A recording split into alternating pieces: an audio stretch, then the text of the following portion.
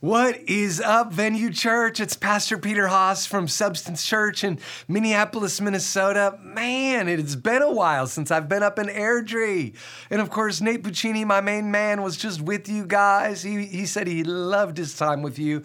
And I miss you guys, Pastors Corey and Aaron. You guys are both truly the best. And guess what, Venue? Today, you guys are going to do something super fun. You guys are going to tap into the Substance Church video feed. In fact, you're going to join campuses from all across North America, from Canada all the way down to our Substance campus in Mexico, okay? So when I give you guys a shout out in this message, you guys have to shout me back as if I was preaching there live. Does that make sense? And by the way, happy 3 years, Venue Church. I love you guys, and thanks for joining us at church this weekend.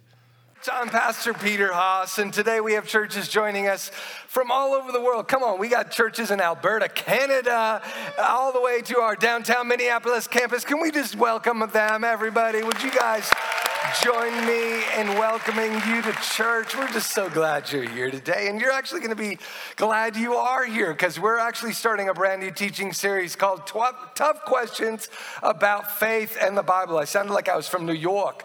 Tough questions. Now, really, the idea behind this series is really just, we want to hit some tough questions about Christianity. You know, over the years, I've had a lot of people come up to me and just say, you know, Pastor Peter, how do you really know the Bible has no errors in it? You know, I mean, that sounds like a pretty strong claim. I mean, Pastor Peter, why would you believe that, right? Or how about this? How do we really know God exists? Like, what are some arguments for the existence of God? And really, so the idea behind the series is to hit some of those questions head on. And keep in mind, this is going to be an ongoing series. This is not a sequential series, okay? So about 12 times a year, what I want to do here at our church is just hit some of these tough questions head on and then archive it. And then hopefully over the years, we'll have an archive of maybe like the 60 or 70 toughest questions that people have asked me over the years. And then you can just share it with your friends. And here's why I want to do this, though, okay? Because a lot of people, they're afraid to ask the hard questions. They're actually afraid to explore their doubts.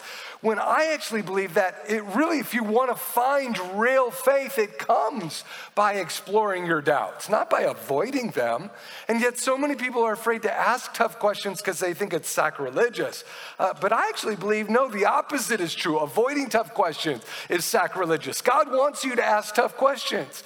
God can handle your tough questions. In fact, I believe the more intellectually honest we get, the more we peel back the layers, Christianity wins every time. And so, in fact, the questions that disturb us the most are usually the places where God is longing to speak to us the most. And so today, I want to dive right into kind of the most fundamental tough question. It's this. How do we know the Bible is reliable? How do we know? I mean, really, come on. We know that way back in the history of Scripture, people used to have, the Bible was like translated by hand and it was done, copied by hand. Come on. How do we know that the medieval monks that copied the Bible for us, how do we know they didn't just add a whole bunch of things over the years? How many of you know that things didn't get lost in translation or watered down? And even more than that, how do we even know who decided what books to even include in the Bible? Come on, like just people just decide I like that book but not that book and then just eliminated it. How did that even happen? And so we're gonna have fun today. We're gonna go there today. It's gonna be awesome. And again, so let me get specific, okay? So like right around Easter time, I like watching TV, and of course around Easter time, on the Discovery Channel, they always show all these documentaries about the Bible, and it's really weird because half of these documentaries are not even made by scholars, they're just made by some dude with a video studio, you know what I'm saying? And of course, every single year, somebody ends up seeing, there's a couple documentaries that are just absolutely crazy, like crazy dumb, there's no academic foundations to them, and yet they're on the Bible, and so every year somebody comes up to me, hey, Pastor Peter, I just saw a documentary that there's like a conspiracy about lost gospels, that there's like a lost gospel of Thomas, and there's a lost gospel of Judas. Is that true? And of course, I know the exact documentary these people are always talking about because I've watched them, and of course, unfortunately, a lot of these documentaries, they're not even based on any sort of scholarship, and this one documentary talked about a conspiracy to hide certain doctrines, to control the narrative. And it kind of reminded me of when I was a little kid. I remember being at the grocery store with my mom, and there was all those old newspapers. They don't make them anymore, but Weekly World News or the Inquirer. Do you guys remember those? Okay, and I remember as a little kid, I saw the one newspaper and I freaked out because of a certain headline, and here it is, that there were 10 more commandments found to the 10 commandments that Moses, he must have forgot about 11 through 20. And I remember Mom, what happened? They didn't tell me this in Sunday school. And of course, you see young people, if you don't know this, Weekly World News was the authentic, original fake news. None of this modern fake news, right? I never thought I would say authentic, original, fake in one sentence. But, so in the olden days, that was like fake news, the tabloids. But I remember as a kid, I was like, what? There were 20 commandments? Guess what number 17 was? Thy Vikings shall not win a Super Bowl. Sorry, was that too soon? That was just I didn't say it, okay? It's fake news. Chill, okay? No, seriously, okay, coming back to, it reminded me of that. You see, guess what? There's all sorts of people that make false claims about things that aren't true. And what irritated me about this Discovery Channel documentary was that it was honest to God trying to argue that there was some sort of ancient conspiracy to hide the lost gospels. It was like the Da Vinci Code, you know what I'm saying? And the narrator literally said this, okay? And I want to address this, okay? Because this same statement is made by a lot of cult groups over the years, and you're gonna hear this. I want to talk about this. And the narrator in this documentary literally said, up until the Council of Nicaea in 325 AD, there were actually more than 80 equally loved gospels. Not 4, 80.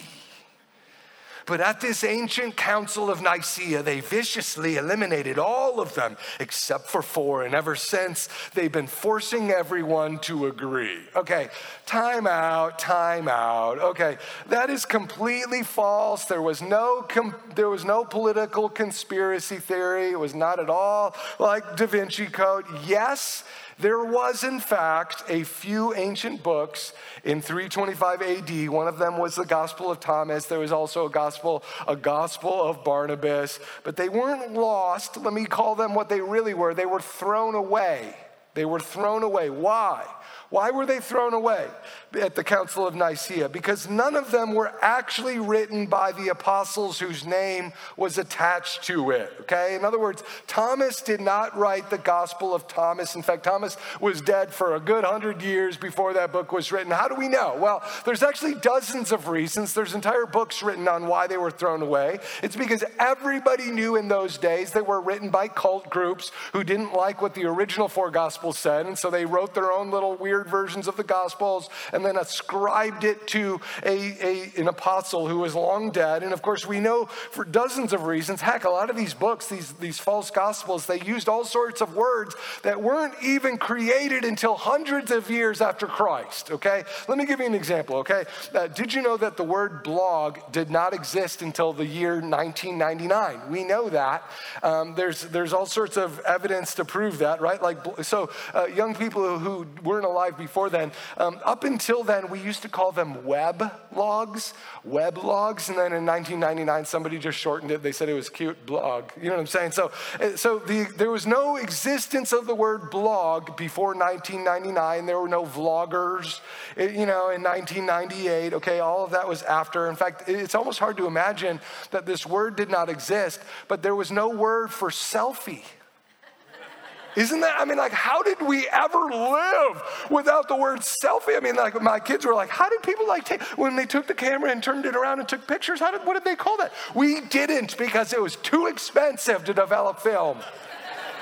Nobody would waste film like that. You know what I'm saying? And it was like, there was no selfie. Okay, nobody said selfie, right?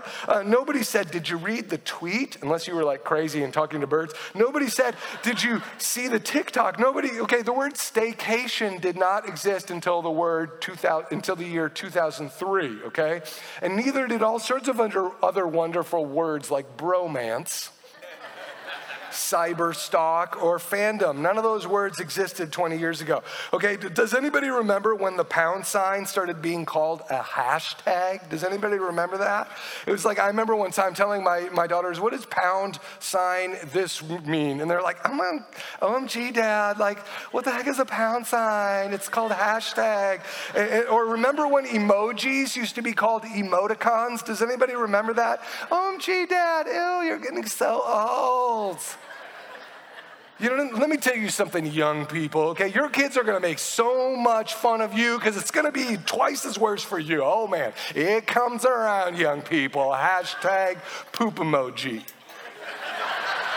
You're going to know what I'm saying. Just you wait. It comes around. I'm just saying. Okay, my point is this, okay?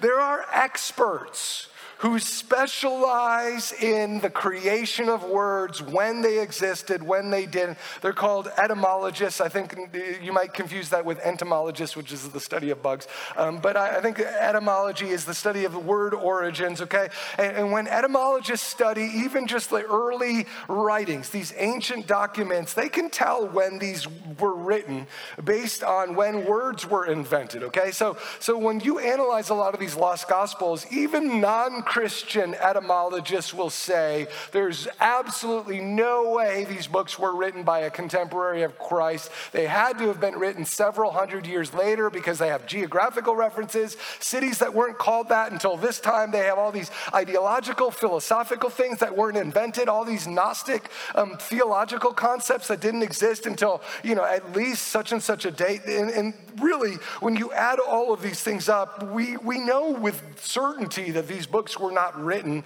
by any contemporary of Christ. And even the early Christians, they knew this, which is why at the Council of Nicaea and some of these other councils around the early 300s, when Christianity first became legalized and people started, accepting Christ for at a large level, they thought, you know what, this is the first time in history people might get confused we by fake news, okay, by fake gospels. And so we better start just clarifying this for people. And it's kind of like this, okay? Let me give you another metaphor, okay? Imagine if somebody came up to you and said, oh my gosh, check out this documentary film on disco dancing from the 1920s.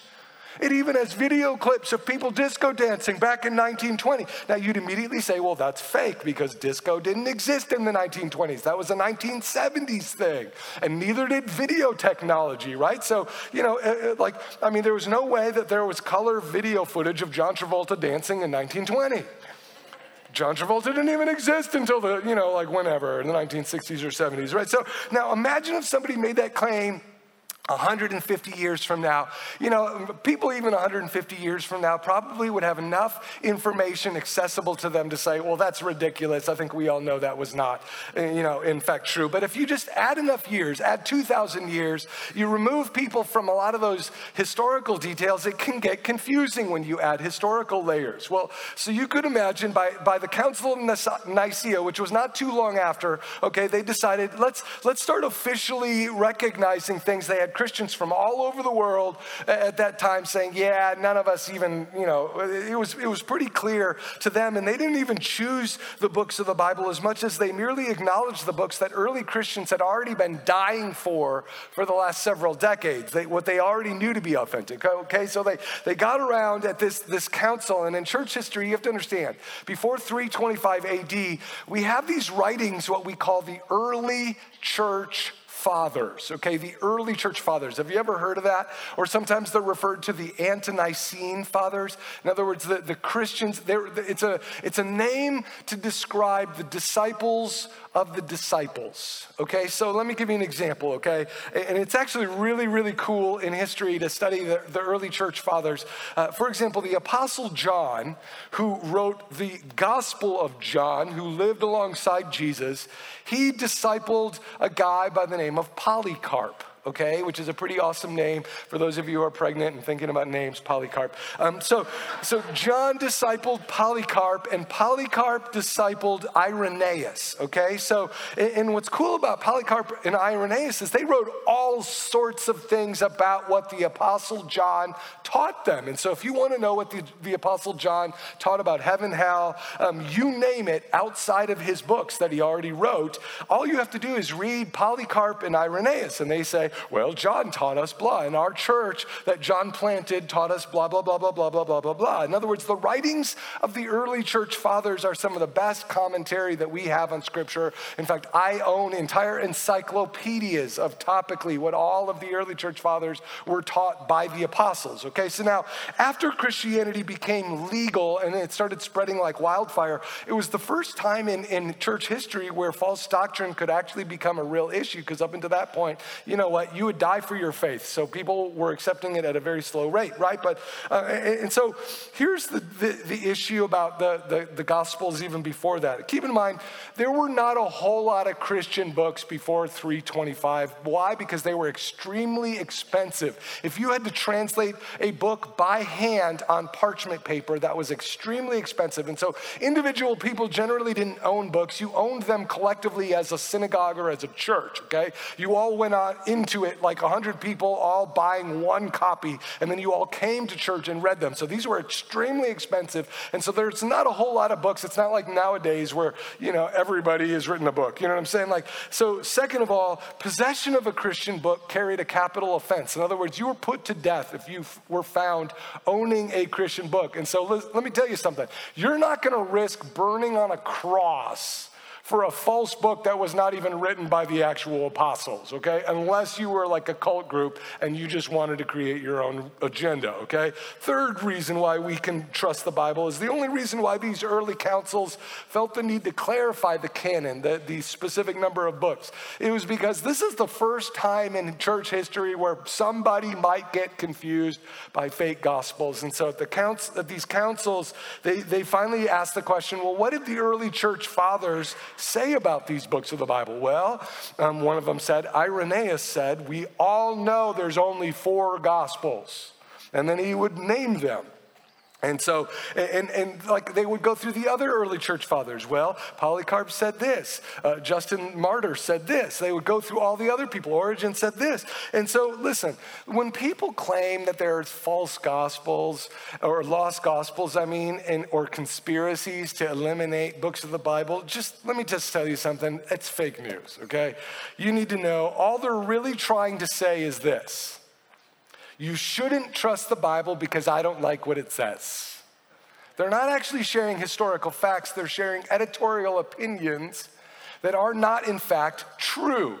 And I'm saying this is because even if you got non-Christian scholars together and asked them to give true historical facts, the vast majority of them would agree that it was not a conspiracy. It was an acknowledgement of what everybody already knew. Okay, so and here's the deal. The reason why I'm sharing this is because I believe that you can trust Scripture, and these historical facts are true whether or not you like what it says. Okay, and it's okay to not like what the Bible says. I've had that happen to me many, many times. I'm not asking you to like what the Bible says, but at the very least, I believe that you can say the historical foundations of the Bible are true, and how we got it today is in fact based on really sound logic. And as one last example, I had, a while back, I had this one atheist friend who would always come to me and say, yeah, but Peter, come on. I mean, the Bible is still probably watered down and filled with all sorts of bad theology. And, like the medieval monks, when they were transcribing it by hand, I heard that they added all sorts of opinions. In other words, the skeptics claim that when the ancient Christians had to hand copy the original Greek and Hebrew text, they made thousands of transcription and translation errors. They changed words, they added theology. And so let's actually end with that, okay? How accurate are the Greek and Hebrew texts that we get the Bible from? Now, if you didn't know, the Bible's translated out of Hebrew in the Old Testament and some Aramaic, and it was also translated out of Greek, okay, particularly Koine Greek, which is what they spoke in the New Testament, okay? So how do we know they aren't filled with transcription errors or translation errors? Well, there's a million scholars that specialize in this. Many of you guys know that back when I went to the University of Minnesota, I had the privilege of learning Greek and Hebrew. Some people, they sign up for practical languages, things like Spanish. But of course, I made the decision to choose Hebrew. which was the dumbest decision I ever made. And, people ask me if it does it really help you, not much, okay? But what I did learn is I did learn a lot about textual criticism and translation. In fact, here are some interesting stats, okay, about the New Testament. Did you know that there are over 24,000 ancient manuscripts of the New Testament that have been discovered? Archaeologists have unearthed a whole bunch of them. 24,000. That is more than any ancient book in all of history. 24,000 manuscripts exist of the New Testament alone, and scholars can even date some of these manuscripts all the way back to 1st century AD, from when the apostles were still alive. It is totally plausible that the apostles could have actually read from some of the very manuscripts we now possess in museums, okay? And there are people, scholars, who've made a career of organizing all 24,000 manuscripts into a family tree. Which ones are the oldest? Which ones were copied from which, okay? They've literally made a family tree by comparing letter for letter, which, like these certain, transcription errors, where do they all came back to that one particular one. And they can create family trees of transcripts, and you thought your job was boring. Oh my gosh, okay? Because these guys have set thousands, and there's entire debates on whether or not parchment 15,334 was actually parchment 15,331.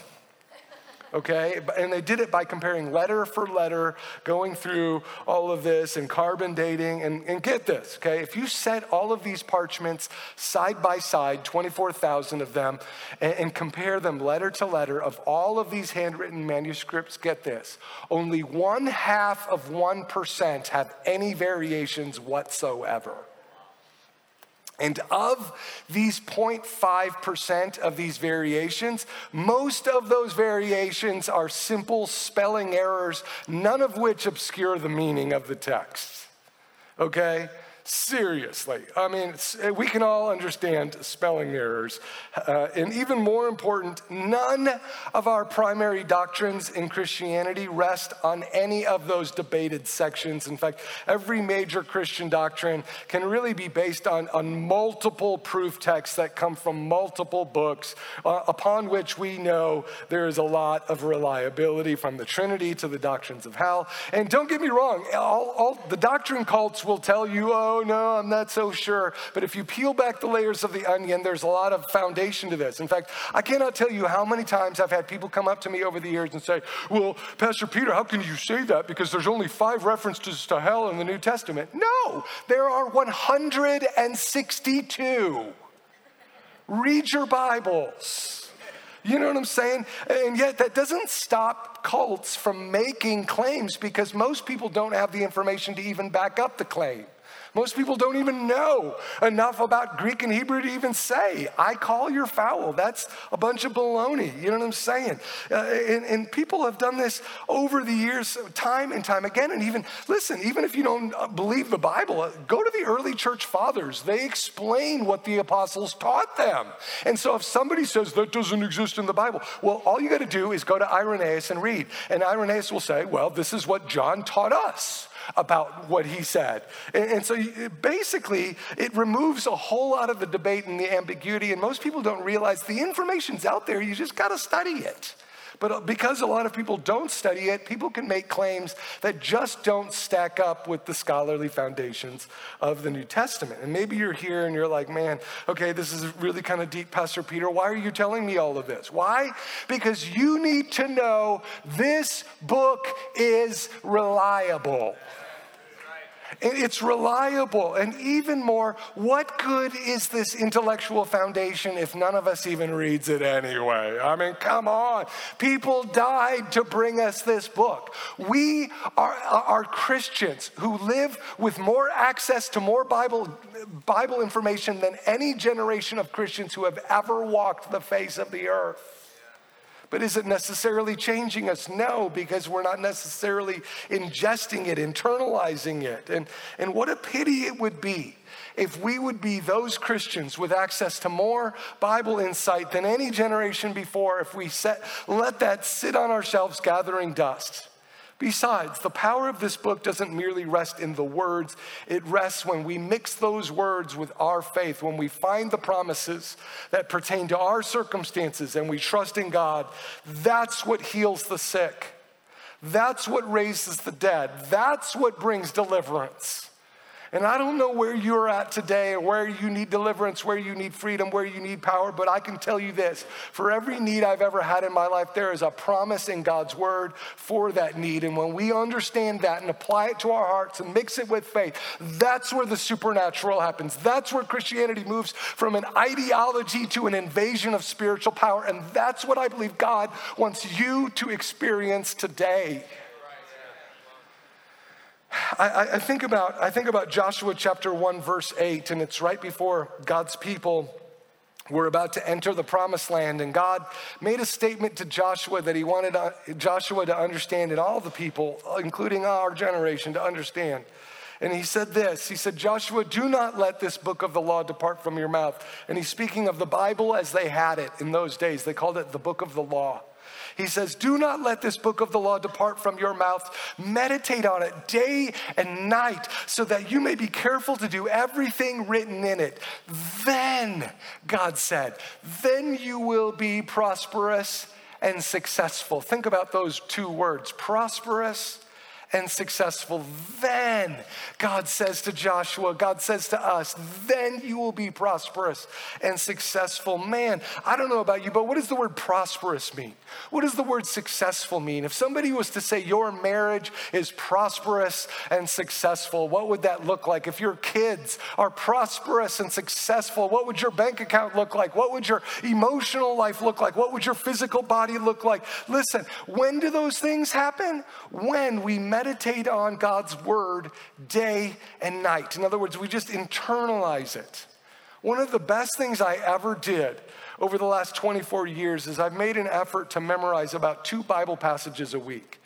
And at first, I was not good at Bible memorization. I would just read my Bible. Anything I would underline throughout the week, I'd go back at the end of the week and I'd pick my 2 favorites. And sometimes it was my favorite because it was devotional. Other times it was just like an interesting doctrinal point and I would memorize it. And let me just be honest with you, there were a lot of weeks I was not in the mood and I would memorize it out of mere discipline, not because I liked it or even that I enjoyed it. But let me tell you something, it got in there. And it was the difference maker, because when it's in there, I'll tell you, the Bible says it's living and active. It judges the thoughts and the attitudes of our heart when you get it in there. Whether you feel like it or not, it'll eventually rise up at the proper time and do what it needs to do. And that's exactly what would happen. There were these days where I'd just be so depressed and I'd be like, life, the struggle is real. You know what I'm saying? And I'd just be like, Lord, like what is going on? And then all of a sudden, God would bring a scripture to my heart that I totally forgot that I even knew. It's amazing how many times that would happen to me, and then I would just sit and I would meditate on it until all of a sudden joy would be back in my heart. And it wasn't a circumstantial joy, it was a supernatural joy. And how does that joy come? It comes through meditating on God's word. In fact, at all of our Substance campuses today, we're actually going to end with a song called Hanging that I wrote on one of my darkest days. I was just depressed, and I just started meditating on God's word, and I started writing music. That's kind of what I do to just connect with the Lord. I love to worship God through songwriting, and you're actually going to sing it today, but I want you, even as you're singing it, to be understanding that where does the power come from? It comes through just allowing God's word to really sink into our souls, and I just, many of you guys know right here at Substance this coming week, we're going to be launching our Monterrey, Mexico campus. It's exciting. We're launching a West Side campus, doing preview services, but we're going to Monterrey, and of course I've been trying to memorize a whole lot of Spanish, which is really difficult for me because I always default to Hebrew and nobody even speaks that, and it's really frustrating. Why did I ever do that? Anyway, but the hotel, last time I was at this hotel, there's a Starbucks near the hotel that we stay at, and of course, last time I was at the Starbucks in Mexico, I was trying to figure out how to order whipped cream on my mocha, my iced mocha, and of course, I couldn't do it, and of course they couldn't understand it, and I'm trying to whip, and then I had to make the sound effect.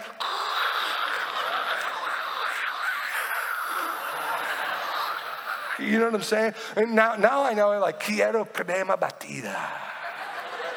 Mucho, mucho, mucho crema batida en mi corazón, en mi estómago. You know what I'm saying? Like now I got this, okay? You memorize the words that are most important, right? Biblia en su casa, crema batida en su corazón. You know what I'm saying? Like, but here's how, if you don't know any other languages, here's kind of how it works. The more vocabulary words you memorize, the more you can speak it, right? The more vocabulary words you memorize, the more confident, the more you can hear it, the more you can speak it. Well, guess what?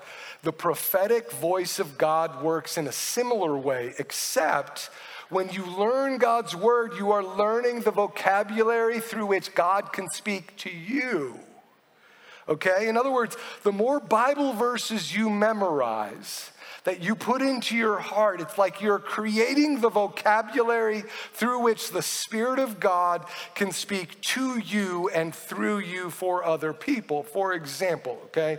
A lot of times, like when we talk about the prophetic voice of God, a lot of people, it sounds really spooky. Like, what do you mean? Like you hear an audible voice? No, it's not an audible voice, but it's a really strong impression that just comes upon you. And people ask me, well, how do you know that the prophetic is not just a random thought in your overactive imagination?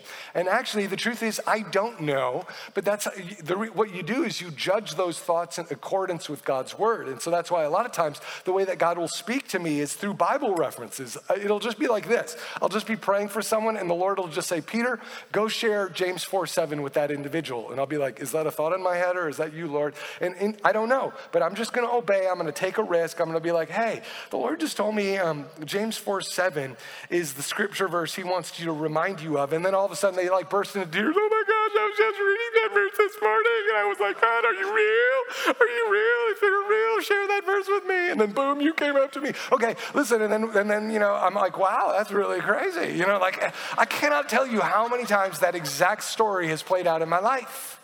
I cannot tell you how many times I've had that happen. And so the reason why I'm sharing that is because the prophetic is not about a supernatural feeling, it's about faith. But I believe that the more you memorize God's word, it becomes that vocabulary that God can not only use to encourage you on your down days, to speak to you on your days, but to speak to other people through you. And it's kind of a safeguarded way of learning how to walk in the prophetic and learning how to hear the voice of the Lord. And I'm saying that is because I really believe that there's some of you here today where God wants this year to be your greatest year. But you're missing that one little divine insight that's going to tip you into that amazing marriage that God wants you to have. And it kind of reminds me, and I'm going to end with this, my favorite story of a famous British preacher. There was a British preacher back in the late 1800s named Charles Spurgeon. And he kind of was known as like the first megachurch pastor of the English-speaking world. And there was this poor woman in his church who lived in the ghettos of East London. And this parishioner in his church was sick to the point of being on her deathbed. And of course, Spurgeon was going to go and pray with her, kind of do this last little moment with her before she went to be with the Lord. And so he went to minister to her. And while he was in her little shack of a house, he was sitting by her bedside and he was looking at some of the decorations around her room. And this one thing on the wall caught his attention and he started looking at it. And he's like, what is this? It looked like a little handwritten note framed on her wall and he's looking at it. And immediately she saw him look at this and she was like, oh, there's a cool backstory to that little note. I used to work for an extremely wealthy woman in London and I took care of her house for many, many, many years. And right before she died, she wrote out this note for me. And honestly, I've never read it before because I don't know how to read, but I held on to it because it just brings back all sorts of happy memories of my time living with her. And of course, Spurgeon was shocked. He's like, you literally never read this before? Like, woman, do you realize what this is? He goes, that piece of paper on your wall is a check. She wrote you out a check. That piece of paper is an inheritance she wrote out for you that makes you one of the wealthiest women in London. And yet she's sitting there in poverty on her deathbed because she didn't know how to read. In church, when I heard that story, I thought, wow, that is the perfect metaphor for how a lot of Christians live. God's word is filled with all sorts of amazing promises. It's an inheritance letter of sorts that when we read it, we realize what we are entitled to as sons and daughters of the Most High God. When we read it, we read what Christ paid the price on the cross for us to purchase for us the inheritance that Christ left for us when he rose from the dead. But for a lot of us, we don't know what that is because we haven't read it. We don't know how to get into it. And we end up missing out on some of the greatest provision that God has already bought for us. And so, church, listen, I don't know wherever you're at in your relationship with the Lord, but I want to encourage you, just start dabbling with the Bible. Just start reading it, even if it was just a small amount. I always tell people, if you're not consistent in Bible reading, this is what I tell people. Just read your Bible for 2 minutes a day for 2 months. And some of you, like long-term Christians are like, how is anybody going to get 2 minutes, get anything out of the Bible only reading it for 2 minutes? Well, I didn't say you're going to get anything out of it. I just want you to read it for 2 minutes. Just because you can't improve a habit that you don't have. Okay? And let me say that again. You can't improve on a habit that you don't already have. You got to establish it before you improve it. Okay? So you got to establish the habit for 2 months. Just 2 minutes a day for 2 months. And you'll get hooked on it. It'll become a habit. And then move it from 2 minutes to 5 minutes for another 2 months.